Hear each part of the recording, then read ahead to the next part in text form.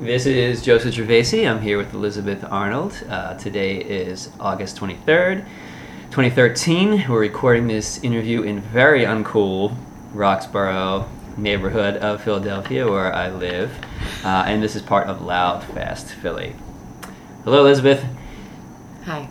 Thank you for agreeing to do this. Took a little effort. What was your first word, frack, as a baby? My mom can't remember my first word because I was the second child. Oh, okay, so none of that shit matters anymore. I think they stopped writing it down after the first one. Well, why don't you tell me, where were you born and when? I was born in Birmingham, Alabama, in the foothills of Appalachia on March 4th, 1984. All right. The only birthday that's a command. That's a command? March 4th. Oh, I get it. Very good. I thought of that. A Chinese communist pointed that out to me, actually. Yeah, I guess that would be the person to point that out. So did you wind up living in Birmingham for some time, or did you move off? I was in Birmingham until I was 5, and then my mom moved my brother and I and herself to Philadelphia to pursue a PhD. And this was not with your... No, and my dad stayed in Birmingham. So we would live in Philly during the school year, and we would live in Birmingham during the summer and the holidays. We'd go back down south and see family. Mm-hmm. And that was until I was 13, and then my parents, uncoordinated, moved to Minnesota and Tennessee, respectively. So I would live in Minnesota during the school year and Tennessee during the summer. And then when I graduated from high school, I moved back to Philly by myself. Right. So did something draw you to Philadelphia? I mean, did it leave an impression more so than Minneapolis or Tennessee or? Yeah, I've lived in Birmingham, Tennessee, Minnesota, Indiana, Philly, Venezuela, China. And I think of all the places that I've lived in the United States, especially, I think Philly is by far the greatest city. So of course I concur with the sentiment wholeheartedly, but what do you think, for you at least, makes this the greatest city? I mean, absolutely community, first and foremost, but also the history. My mom's a historian.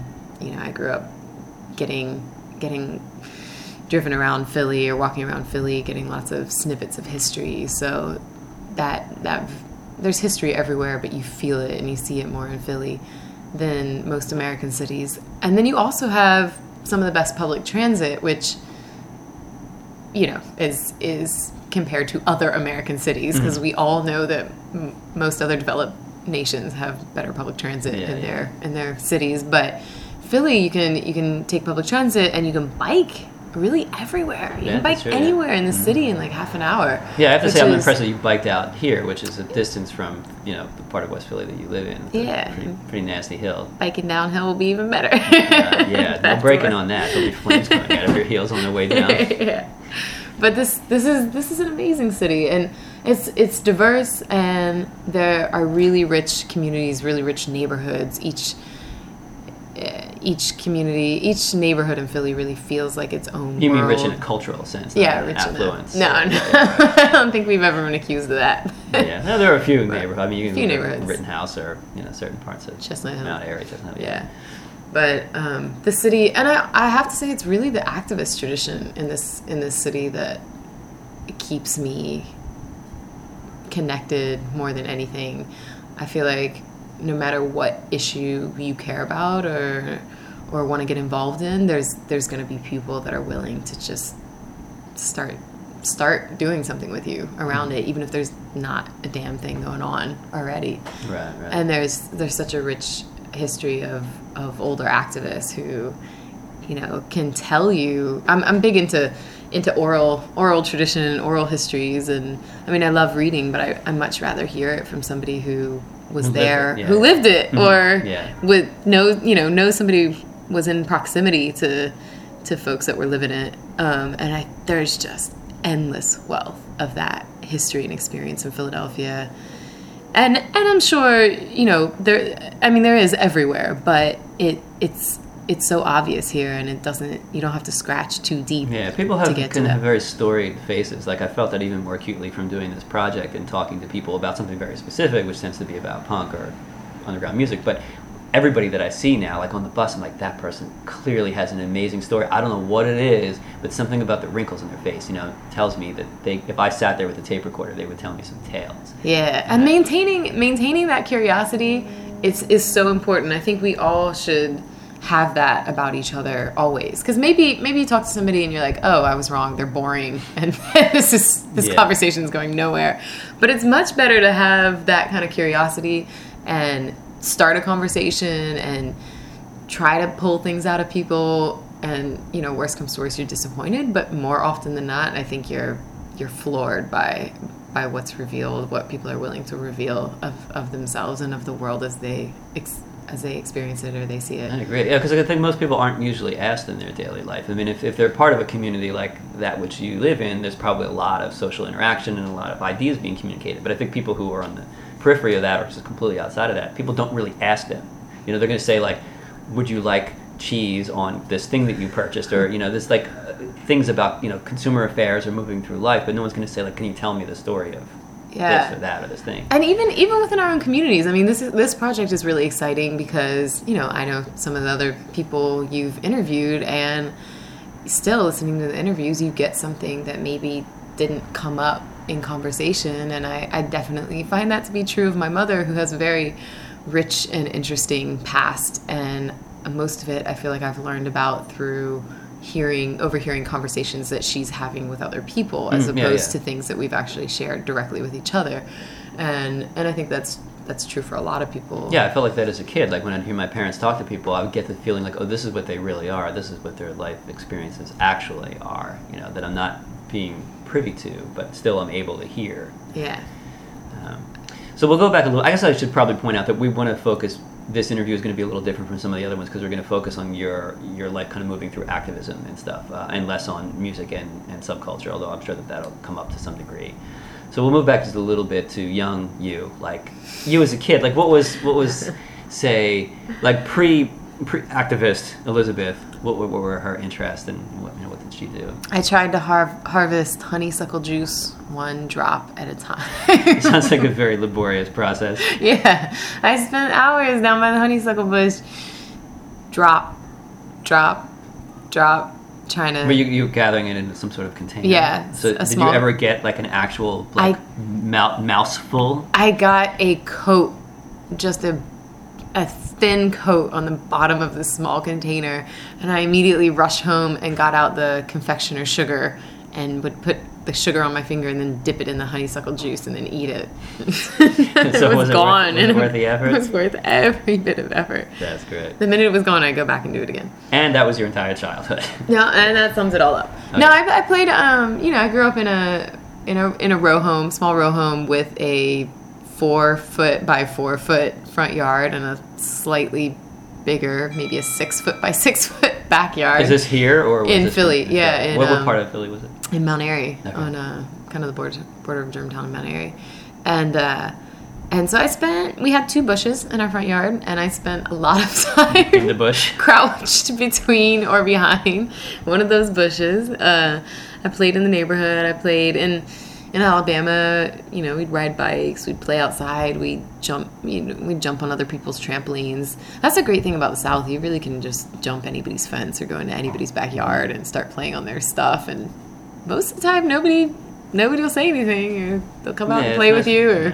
I don't ever remember getting yelled at except about the picking strawberries from a strawberry patch. That is forbidden. But yeah, I played, and at my house in Birmingham, actually, when it rained, the turquoise would wash up out of the ground, so we'd collect turquoise we found some arrowheads in our basement, and stuff like that. Mm-hmm. I always liked playing outside a lot, but I'd spend some time inside. We would rent movies when my mom was at work, and would watch them until she was walking up the front steps, and then we'd pop them out of the VCR and shove them under the couch. Were you not allowed to watch movies, or not allowed to watch those movies? Not both. Okay. Not allowed to watch so much TV or video, and not allowed to watch rated R at age 8. Yeah, what sort of nasty business were you watching? I'm pretty sure we watched almost. My brother was a film buff and movie fanatic, and I'm pretty sure, and we lived a half a block away from Video Library, the one on Germantown Avenue. Yeah. And so we would rent up to 2 at a time. And I mean, pretty much everything that was made between 1989 and when we stopped doing it around 96 or 97. And then a lot of old classics as well. So I watched so many films that I think they just went in one eyeball and out the other. I guess you probably extracted the crucial information from them. You know, like the honeysuckle, like you got the little drop that mattered from the whole thing. There, but I've always been a fan of real life. I've always really enjoyed talking to people and being engaged with live. So even as a kid, people. You were like, yeah. Oh yeah. My mom said that I started reaching out to people around me before I could speak, just motioning to them and trying to engage them at the grocery store, on the street, I've definitely have always been quite social. I got detention a number of times for, quote, being too much of a social butterfly in class and in elementary school and junior high. I imagine you were a pretty bright kid, so you probably tested quite well. They had this thing, the gifted and talented program, which I don't know. I mean, Philly public schools should all of our students should be considered gifted and talented, and we should be educating them accordingly. What if they're big dummies, though? Yeah, I mean, clearly some people are going to have intellectual skills superior to others. No, I think people just have different interests. I think pretty much everyone does well when they find something I went to school with a lot of real dumbasses, and they were not, they were neither gifted nor talented that I could ascertain. But I don't know, maybe it wasn't. I'm an eternal optimist. Okay. I think it's about catering to each individual's interests. And so you're trying to say that you were in the gifted and talented program. Yes. Yeah, baby. Because I imagine that that probably allows you to get away with certain things. Like you can be a social butterfly to a degree of you're considered to be exceptionally bright. No, I ended up going to a magnet school my last couple years in Philly, and so they pump everybody full of this you're the smartest kids in the Philly public school system. You all are all bright and gifted. But I spent a decent amount of time in detention, though I didn't get horrible grades or anything. I mean, I did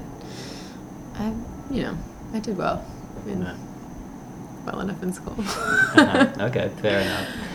So then what were the seeds then of your interest in political causes? Because clearly that's something that sort of defines you now, I mean, at least part of you. So, I mean, did you witness certain social injustices, or what were the sources of this? Yeah, I think growing up in Philly, you cannot be unaware of race. I would say anywhere in America, I can't imagine that you could be unaware of race, but definitely in Philly, I mean, race politics is everything, and class. I mean, being a product of the Philadelphia school system, I can't say there aren't still days where I'm not a little bit bitter about another individual of my same age and otherwise seemingly same kind of background who went to a private school or, went to a better public school in another city. And I can tell, they got a better education than I did. And there's not, I'd be lying to say that I wasn't a little bit bitter about that sometimes. But I think part of what makes me so angry about it is that it's still the case. I've substitute taught in the Philly public school system. I've worked for Outward Bound Philly and, facilitated groups of students and teachers from the Philly public school system. And, there's great educators in our schools, and there's really, really bright, eager, curious kids. And our system is just broken. It's so unfair. I went to high school in Minnesota, and the public schools there, my public school offered Arabic, Chinese, Swahili, Italian, French, Spanish, Latin. So it wasn't were you like the only non-white person there, and you're white? I mean, I would imagine Minnesota being very, very white. No, actually my high school because I went to high school in the Twin Cities was like a third black, a third Asian, and a third white. Okay. And a little bit, a few Hispanic, a few other. But it's just they have a different funding structure, and they pool taxes in a different way, and they have open enrollment, so you can go to any school in the Twin Cities and in the suburbs. You can't do that in Philly. You don't have the same kind of open enrollment, and the tax structure is, and the funding mechanisms for the schools is just antiquated and dumb, and it leads to the kind of inequality and subpar public education that we have in Philadelphia. So, and this is something you were aware of from a young age, then? No, I mean, my mom was active in our school, and tried to do things to, get more parental involvement and, do things to kind of help the school out and help teachers out. So I was aware that education was really important, but I don't think, I would hear stories about the civil rights movement, and, my parents were activists. But when I was real young, I thought, wow, that's so great that they were involved in that, so that I don't have to deal with that stuff. Right. Because when you're young, when you're young and white and not dirt poor, you're somewhat insulated from, abuses in your early years, like 1 to 5. I don't really felt like I had any traumatic events or anything. But then you get older, and you start getting into conflicts with folks or over like race or gender or class issues, and then I think it's impossible to be unaware of it. Were you often met with the assumption that you came from some sort of affluence? Oh yeah, and I think that still happens if you're white in America. I mean, it's just like, oh, well, you must be upper class or middle upper class, and that's, there's plenty of white folks that grow up poor. Though I do consider my family privileged in the sense that a lot of them are well educated, and historically, I think it's important not to just look at your parents, your present state or your parents, but look at the advantages that your family has had in generations past. And I think, as white folks in the United States, we even poor whites have had a lot more advantage than anybody else in this country. So that, well, it may depend if you come from, how recent were there immigrants? Did the immigrants come into the country, and what sort of experience did they have? They're coming in early 20th century where they're discriminated against and, live in ghettos and through poverty. Or did they come in on the Mayflower and, a few generations down they owned slaves and ran plantations or something? Right. And it's not to say that everybody had the same experience, but, as the nation of origin signifier kind of diminished, and it became one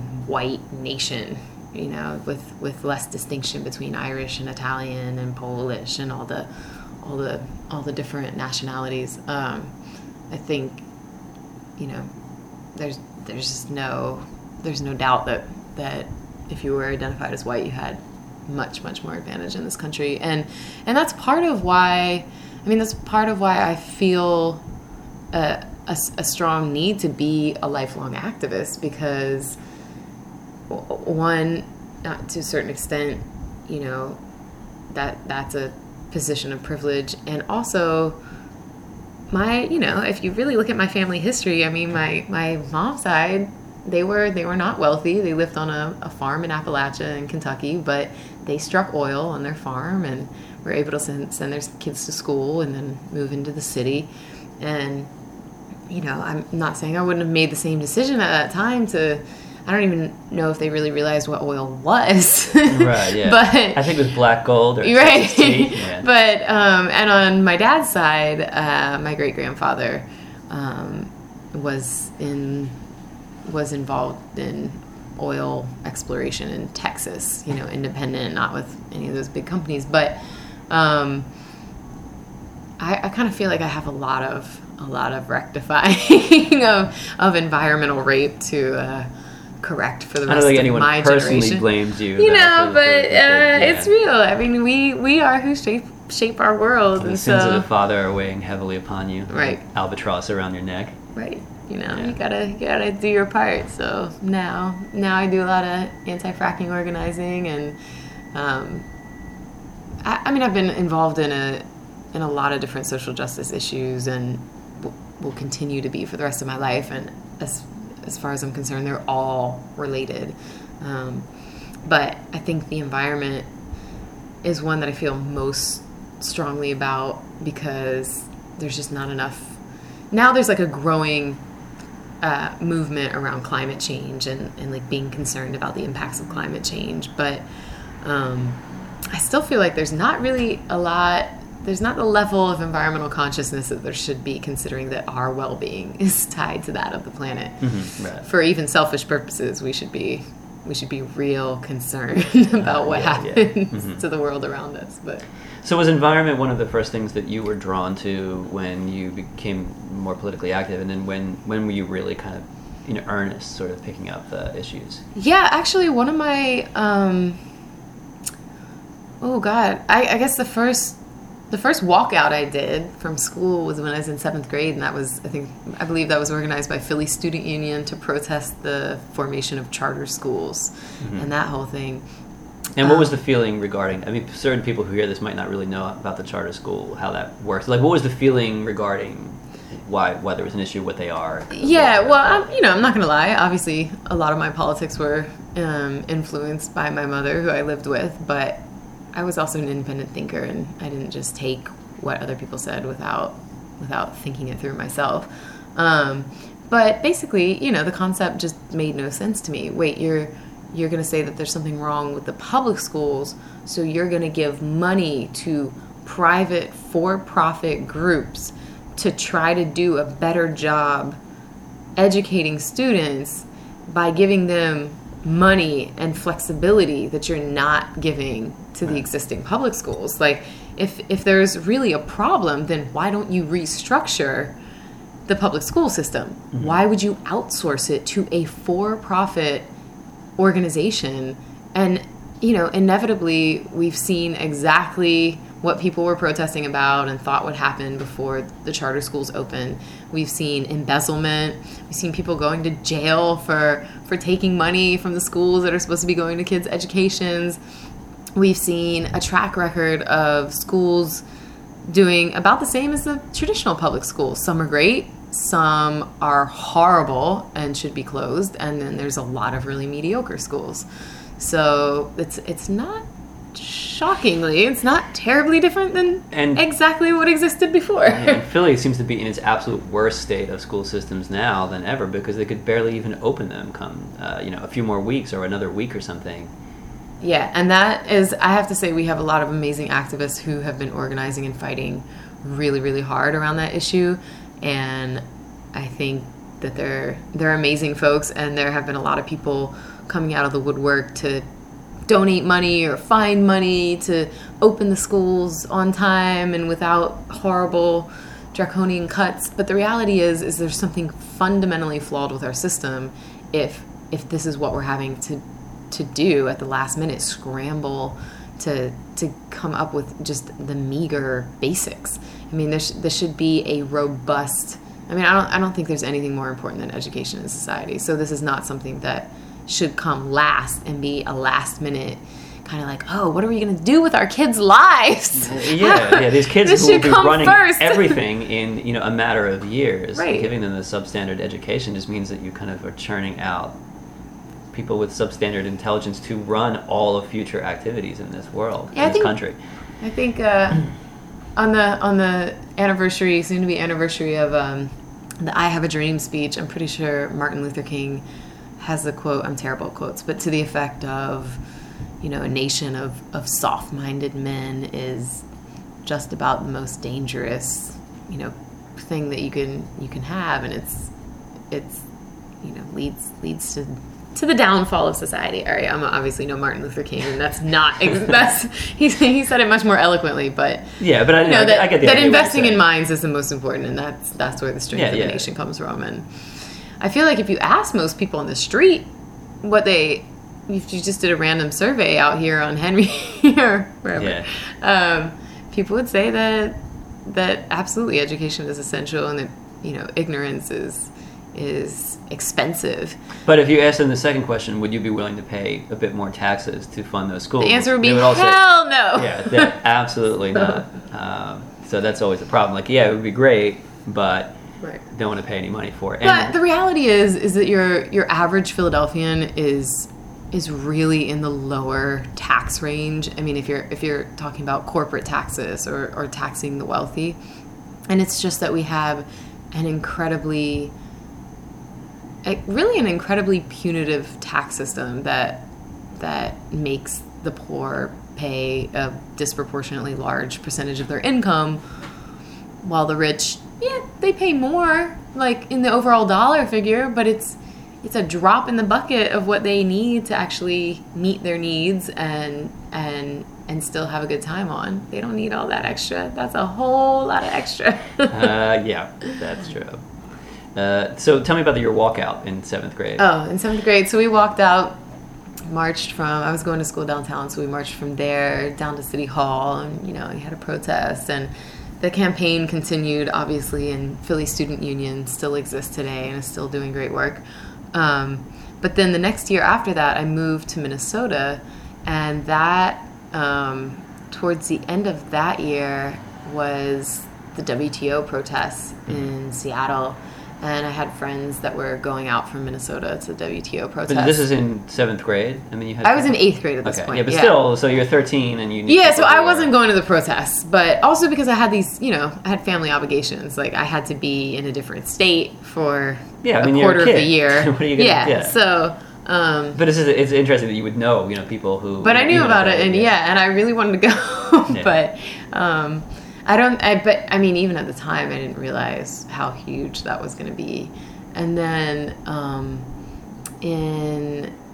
when I was in 9th grade, they wanted to expand. I was living in St. Paul, Minnesota, and they wanted to expand the Highway 55, that runs from the airport to like downtown Minneapolis, and they wanted to put in a light rail line but also expand the highway. Mm-hmm. And we weren't against the light rail line, but we were against their plan to expand the highway that would claim eminent domain and knock down the houses of elderly couples who'd lived there their whole life, go through the park, go over Native American sacred land, go by a sacred spring, knock down the 4 Oaks.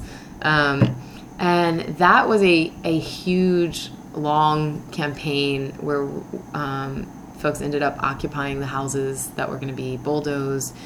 We set up. There was a community there that was functioning. I mean, it was like this small, like a tent city, autonomous community. Well, in the houses, they built a sweat lodge. There were temporary structures. It was just a really vibrant, special place that.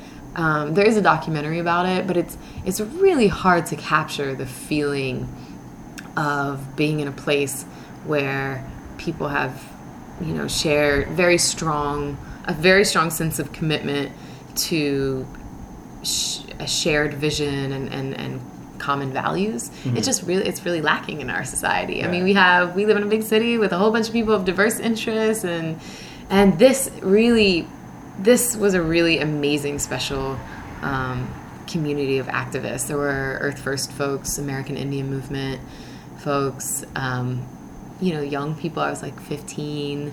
I didn't sleep overnight in the encampment because they were worried if they got raided by the police that they would then also be in trouble for harboring minors and stuff like that. So I wasn't ultimately there when they raided at like 3 a.m. So did it get shut down? They did. We lost. I mean, we totally lost in the sense that they expanded the highway. They built the light rail, which is great, and they continue to expand light rail in Minneapolis and St. Paul, which is great. And I wish they would do that in Philly. But there was no need to expand the highway the way that they did. And it really showed me that it's not just about whether you win or lose. It's the process of doing these things, because I think most people that were involved, especially the younger folks, I think most people who were involved in the occupation, the Highway 55 occupation, are committed for life. Mm-hmm. It was such a magical time and such a moving experience that it really made you see what was possible, like within activist communities, as far as like that spirit. And I think it reinvigorated older folks. I think it got younger kids who weren't yet that active, like really into it and wanting to do more. And so that was a pretty pivotal experience for me. And then I lived in Venezuela in high school. I was an exchange student. I was actually studying Chinese, and I wanted to move to China. And they sent me to Venezuela instead. So your Chinese must have come in very handy. Yeah, my Chinese came in. Actually, I did end up taking some Chinese calligraphy classes while I was there with an older Chinese man that refused to teach me Chinese, but was all about teaching me. He was an art dealer, and he was all about teaching me calligraphy, but not Chinese. But I spoke maybe 4 words of Spanish when I got down there. I had never studied Spanish. So I took a 2-week crash course, went to Venezuela. But I've always since I was 12, I always volunteered somewhere, doing something. And I had a job from the age of 13 or 14. And so when I went to Venezuela, I wasn't going to work because I was in high school and the jobs, they don't pay that well, and I'm not going to take it from a Venezuelan. But I did explore my opportunities to volunteer, and I ended up volunteering with an AIDS prevention organization in Caracas called Fundación Maroso, which is still around. And since I didn't really speak Spanish, I help organize their library materials in English and point out articles that might be useful for the educators. And they were good to have me around, really. And that was really powerful because I was reading about Brazilian activists throwing HIV positive blood on the walls of government buildings to get them to dedicate more funding to. So they had groups that were sort of like the equivalent to ACT UP. Right, yeah, in other countries. And actually that year that I was in Venezuela, ACT UP did these protests. It was called for by activists in South Africa, and so ACT UP New York and activists in Brazil were protesting GlaxoSmithKline's. They were suing the South African government over the production of generic drugs. And I mean, generic drugs have literally, no exaggeration, saved millions of lives and have also provided for a better quality of life. And Glaxo didn't want this to happen. And they didn't want that. They wanted their profits, and they keep, renewing their patents, and they want to sue countries over trade infringement and patent infringements, and Brazil has been a phenomenal example of really progressive, proactive HIV/AIDS policy that has really saved, at least 1 million lives in Brazil, if not more. Did groups in Venezuela find themselves coming up against the Catholic Church? I imagine they held a tremendous amount of power in that country. I wasn't, because I didn't speak Spanish very well at the time. I didn't get it.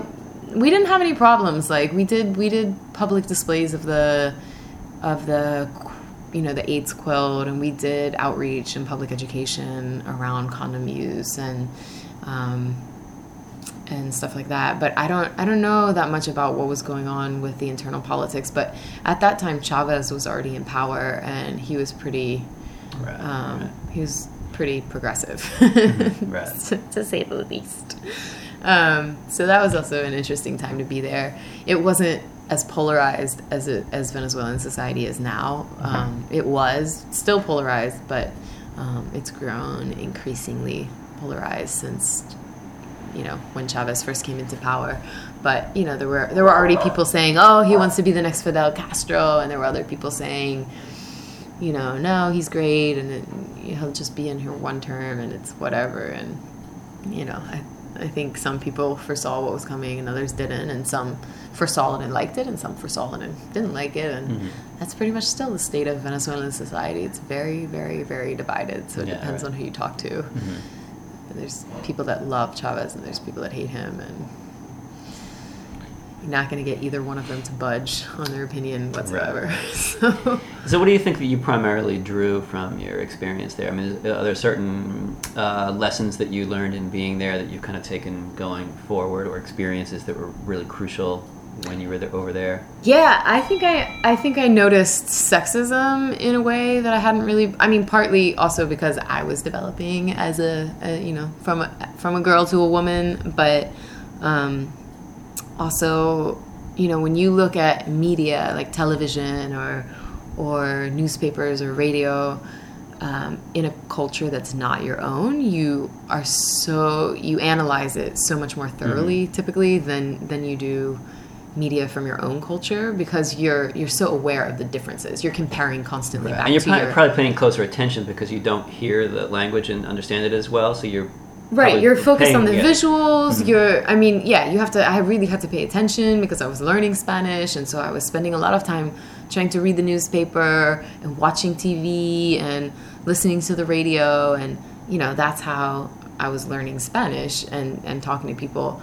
But also it's I was watching television down there, and if you've seen Univision or any of the Spanish television in the U.S., I'm sure most people are just appalled and they think, oh God, this is so gross and fake and horrible. And that's what I thought when I lived in Venezuela. I was like, wow, this is really gross and fake and horrible. And then I came back to the U.S. and I was like, whoa, our media is just the same. It's actually worse. I was like, I think it's gotten worse in the year that I was gone. Mm-hmm. Was it like this before?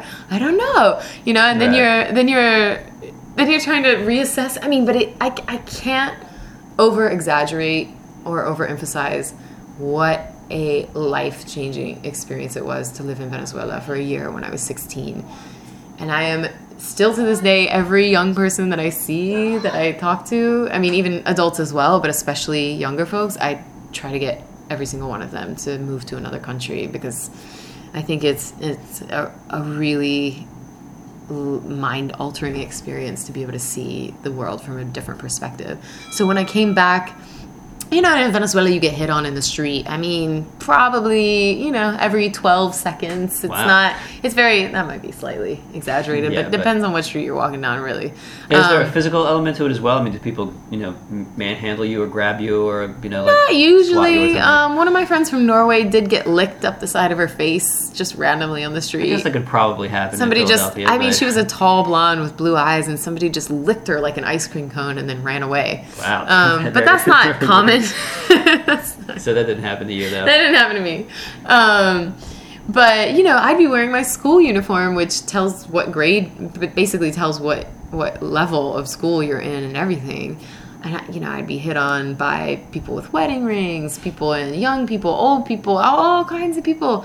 And when I talked to my Spanish teacher about it and how disturbing that was, she was like, oh, that's the greatest thing about Venezuela. It's like, it doesn't matter how you look. You go out during the day and, everyone, all these men will tell you how beautiful you are and how wonderful you are. Yeah, you think like an old grandma's getting that?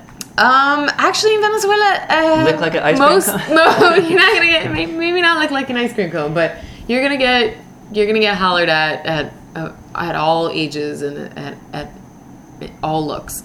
So equal opportunity sexism is supposed to be less than... It's so funny because now there's a big campaign in the U.S. to, holler back, and all these anti-catcalling campaigns, which I think are great because it is annoying, when you constantly being sexualized and you're trying to think about, I don't know, current events or what you're going to do in the next hour or anything. When you're trying to get on with your damn day. But it's all, when my Venezuelan host sister came to visit me in the U.S. after the year that I was down there, she came to visit me in Minnesota, and she was horrified by the lack of interest that she was getting from men. And she was like, what's wrong with people here? How does anybody hook up with each other? I don't understand. This culture is sick. So it's all, there's not one universal perspective on anything. And it's not, and it's not like every woman in Venezuela agrees one way or another either on that kind of behavior. But, that, the media, the Bolivarian socialist revolution, the sexism, classism, but also just the international perspective of, holy crap, I've never heard of Simón Bolívar. Like, I don't know anything about South American history. And granted, I was only 16, but still, my mom's a historian. I paid attention in school. I never heard anything about any of those people. Yeah. I wouldn't even know, if I hadn't looked at a map, I wouldn't even know that part of the world existed, really. Right. Especially in very white Minnesota and in, even in the Philly public schools, it's very black and white, or just mostly black. Right. And so you're not getting a whole lot of internationalism, and that definitely altered my world and made me think, wow, I wonder what else is going on out there that I don't know about. But I also, my mom's boyfriend when I was growing up had given us a shortwave radio, so I used to listen. That's another thing. So it's pre-internet. When I was inside, when I wasn't playing in the bushes outside, I was often inside, pre-internet, listening to shortwave radio.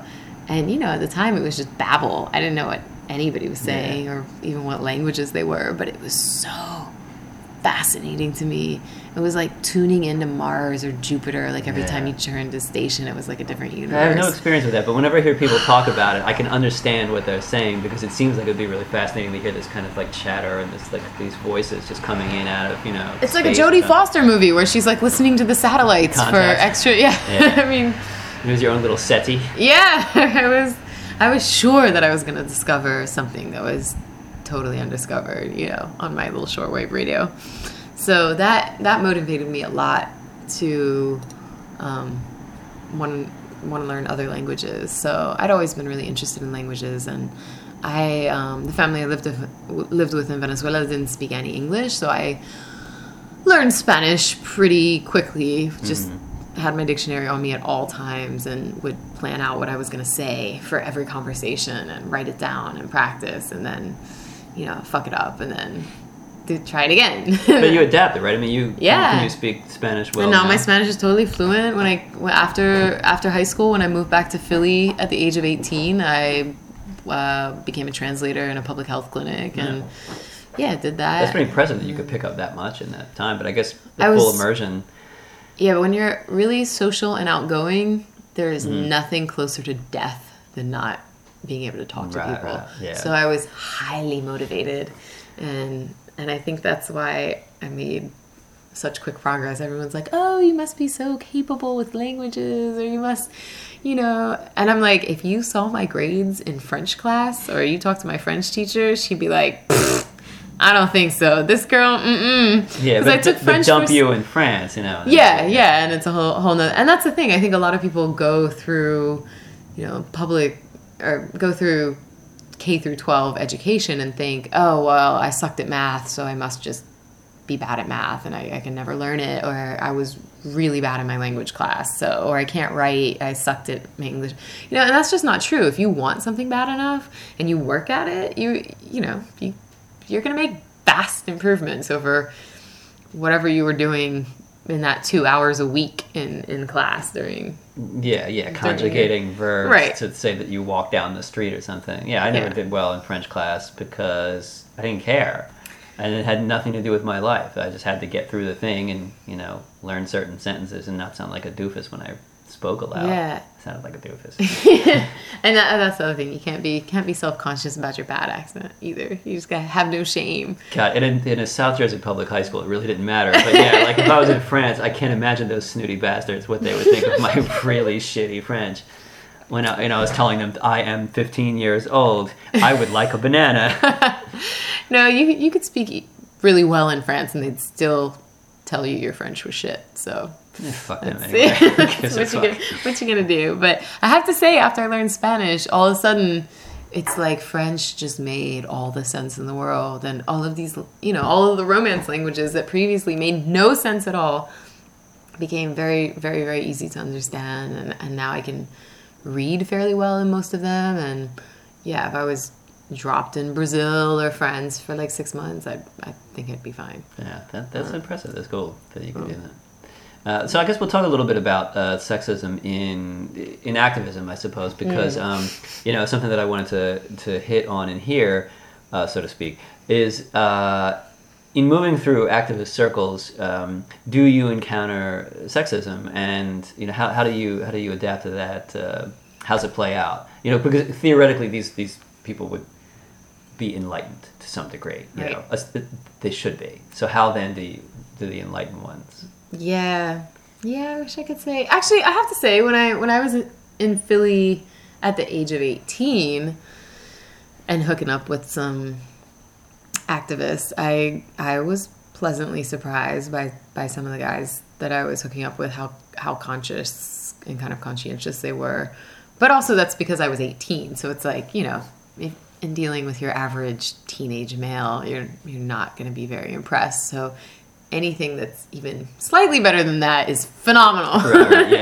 Yeah. But so actually, I mean, I think, I think some men are really conscious and are great feminists, and I think, I sadly think, obviously, as women, we also propagate our predominantly sexist, patriarchal culture. And so I think it's really just up to everybody, male and female. The burden, though, especially being on males, to be more aware and conscientious of themselves. But really on both to figure out how we're playing into these negative dynamics that really hold us both down, I mean, I think obviously it's still more onerous for women, but it's something that negatively impacts men as well. And I think especially as you get older, it's really, as a woman, you just get more and more aware and more impatient with how sexist our society still is. Mm-hmm. And especially because as a little girl, I thought both my parents were feminists, so I thought that had been worked out already. Yeah. I was very sure. My mom was a coal miner.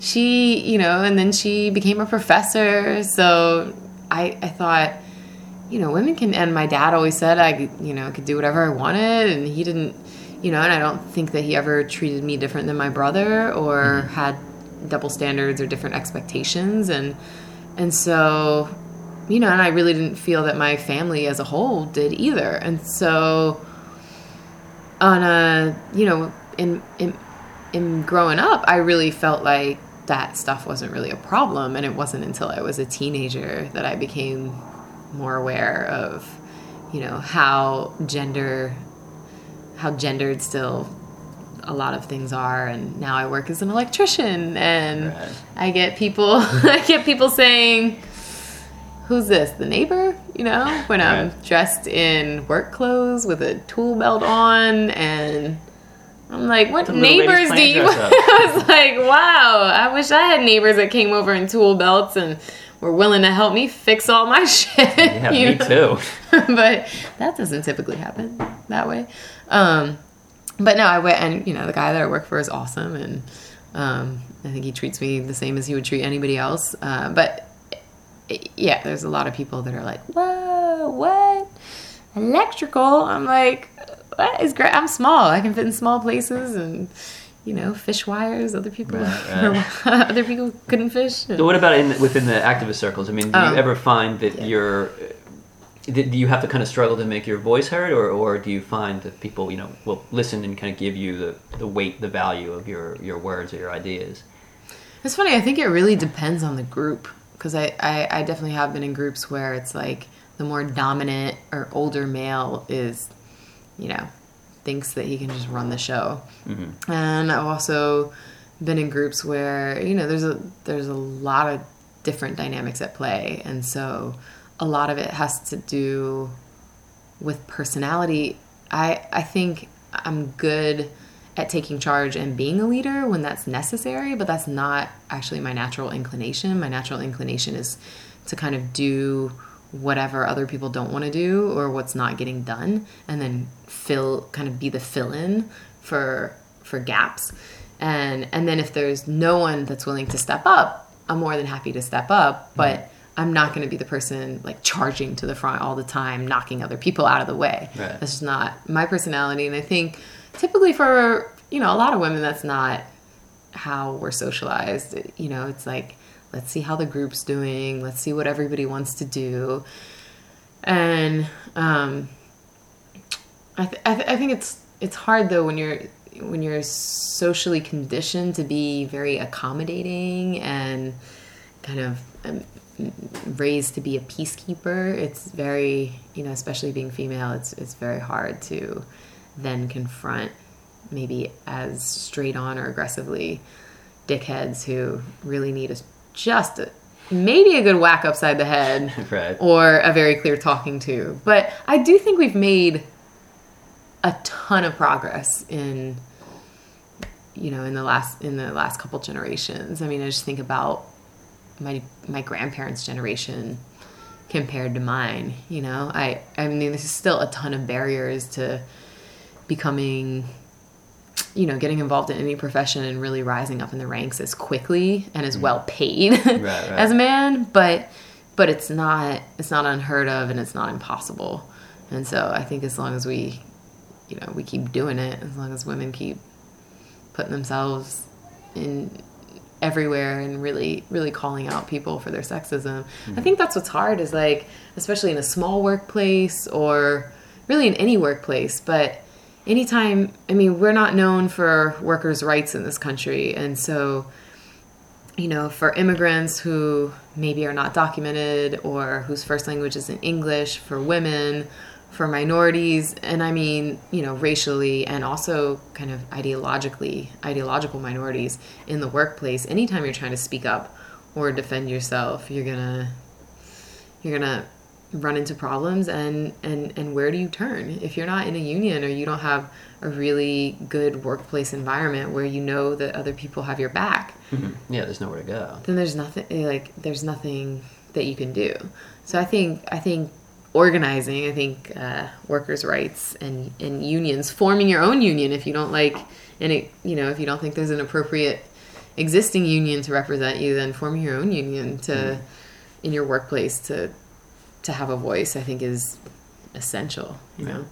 I think even activist groups. I mean, I'm not a part of those circles, but I think that they've kind of come a long way in dealing with sexism, because I know as a young person, when I read accounts of 60s counterculture, say anti-war, where they were very kind of tightly regimented, and the men were the primary speakers and the ones out on the lines, and they wanted the women to be back there kind of like preparing food and doing things just in the back while they were out, kind of being the heroes. And then as it kind of shifted towards the early 70s, there was a movement of the women kind of coming in and pushing them away and saying, we don't need you. You don't need to lead us. We're not here just to be kind of like bald and to cook for you.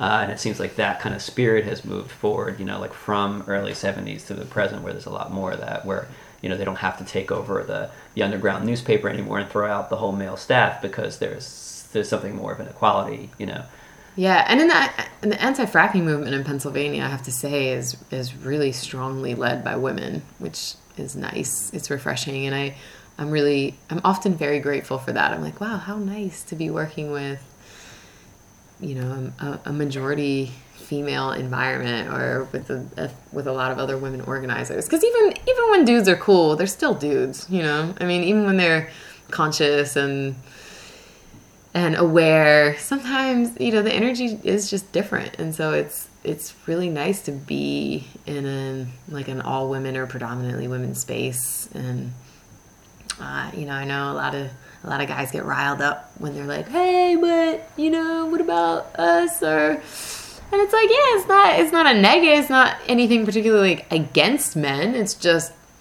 it's really nice to have an all female environment sometimes, or female dominated environment. So that, yeah, which I feel fortunate to have had in some of the groups that I've worked with. And it changes, I mean, that's the cool thing about activist groups. They change, people come and go, and the vibe of it will change and alter with time as well. So why do you think that the anti-fracking movement has been so heavily female led, more so than some other issues? That's a good question. I think some of it has to do with impacted families, and don't fuck with women's babies or their children. But the act of violation. The act of violation. I mean, there's definitely ecofeminism, and it's hard not to draw parallels. And then, there's that real threat to your family and your livelihood and your health. But also women, I mean, we're more likely to get breast cancer. We're more likely to get all kinds of cancers. And I think if you care at all about your health or about the planet, you have to be involved.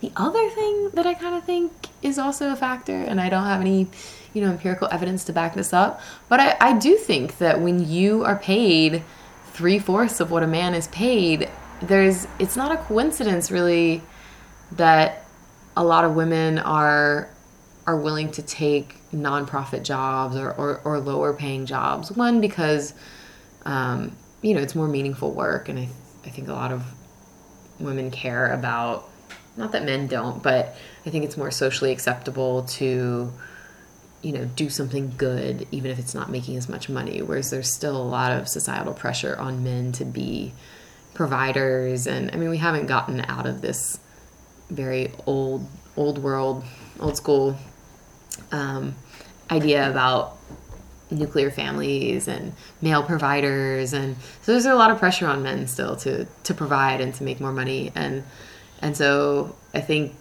as a woman, if you feel more comfortable, or if you're not going to make that much at this other job anyway, right, you might as well do this. You might as well be doing this really meaningful work that's changing the world. I mean, that's never an easy choice. I'm not saying, oh, it's the easy default. Because that's not what it is. But it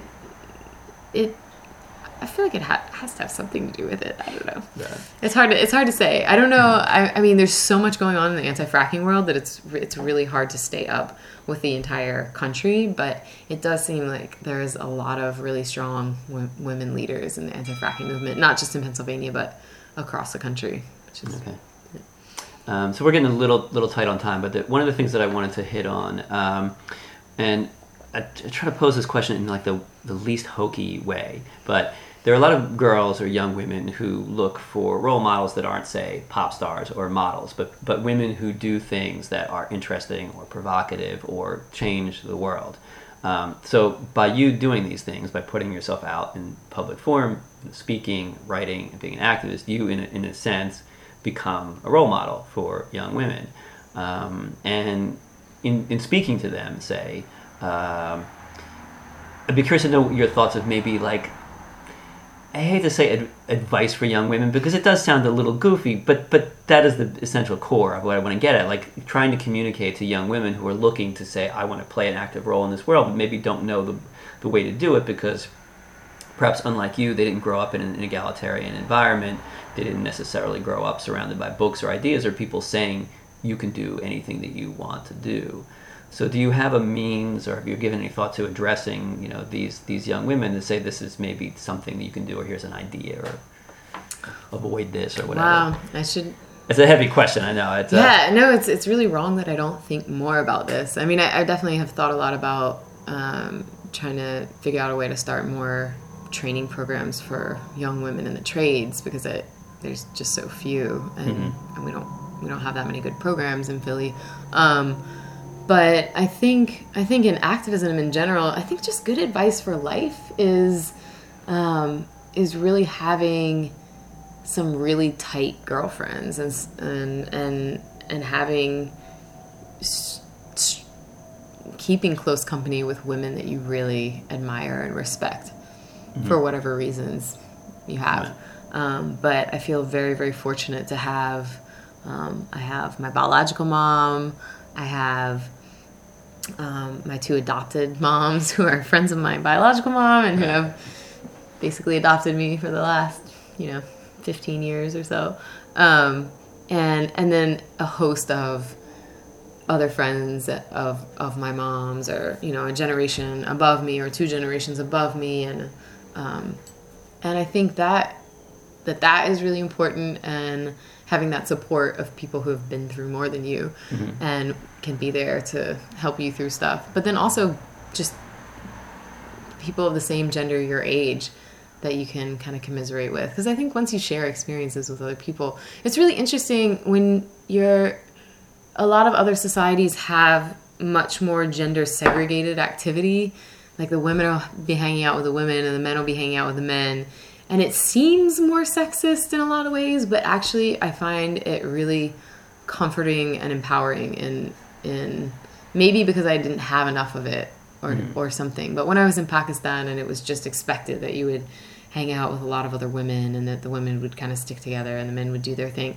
I was actually more than happy to be spending time. I guess removing that kind of sexual pressure, or that constant kind of like surveillance and and that dynamic, would be fairly liberating in a sense, It really is, and I think really just pursuing your own interests and not getting caught up in whatever the hell your friends or lovers around you are interested in, and really just spending enough time with yourself that you're clear about what drives you and what motivates you.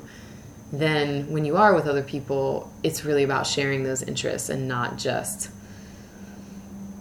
kind of getting sucked into, I don't know, and maybe I'm speaking too much from a personal place and not, well, I'm talking to you. So, yeah. So no, I think that's I don't know if this is actually an issue for all other people, but all other women, but I think it's just good advice in general, no? But especially if people are kind of constantly vying for your attention or trying to usurp your time and energy, I think it's really, which I think happens to women more than men, because there's always someone who's interested in you, or maybe wants to, there's a certain peacockery that's going to be going on. That's like the presentation of the feathers and all of that you've got to move through, I suppose. Right. So I think really keeping ahead and keeping an eye for your interests and pursuing those. I mean, there's just, there's nothing more powerful than a really intelligent person, really intelligent woman who knows what she wants and does what she wants.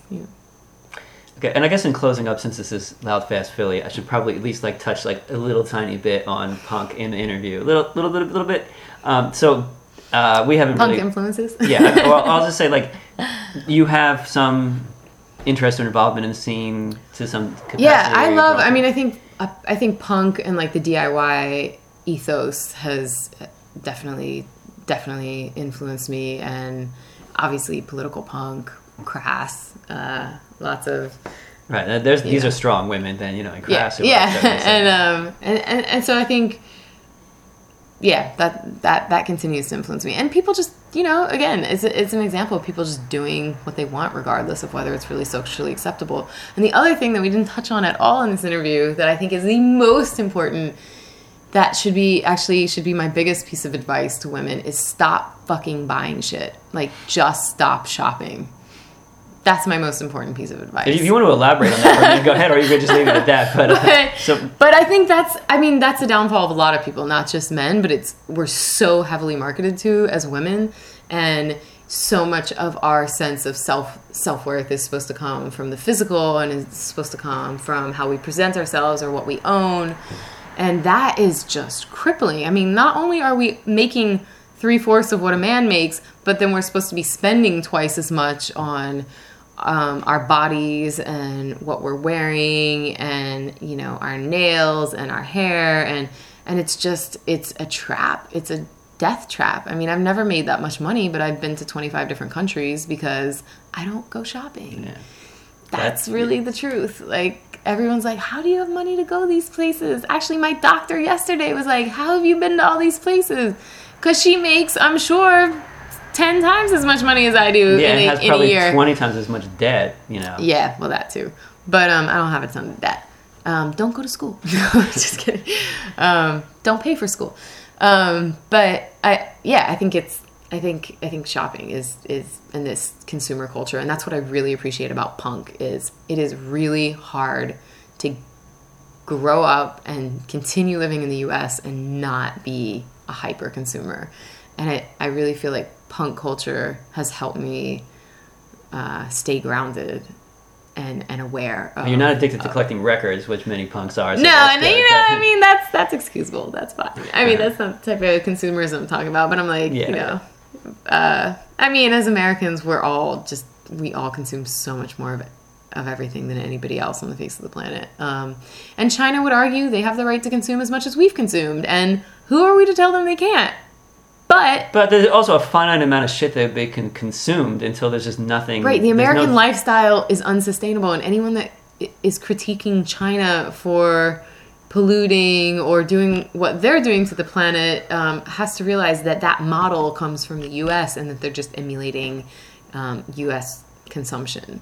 And so, you know, if we really want to change things and be a different model for the world, because we export so much culture. I mean, and the culture that we're exporting is all about consumption. And so if we want this world to be a healthier place, and if we want this planet to survive at least as long as we do, then we really need to stop consuming, and we need to produce more culture, like punk culture, that screams like anti-consumer messages. Hardcore. Gotcha. Well, super. I appreciate you talking to me, so that wasn't so awful. No, that's thanks a lot. Thanks.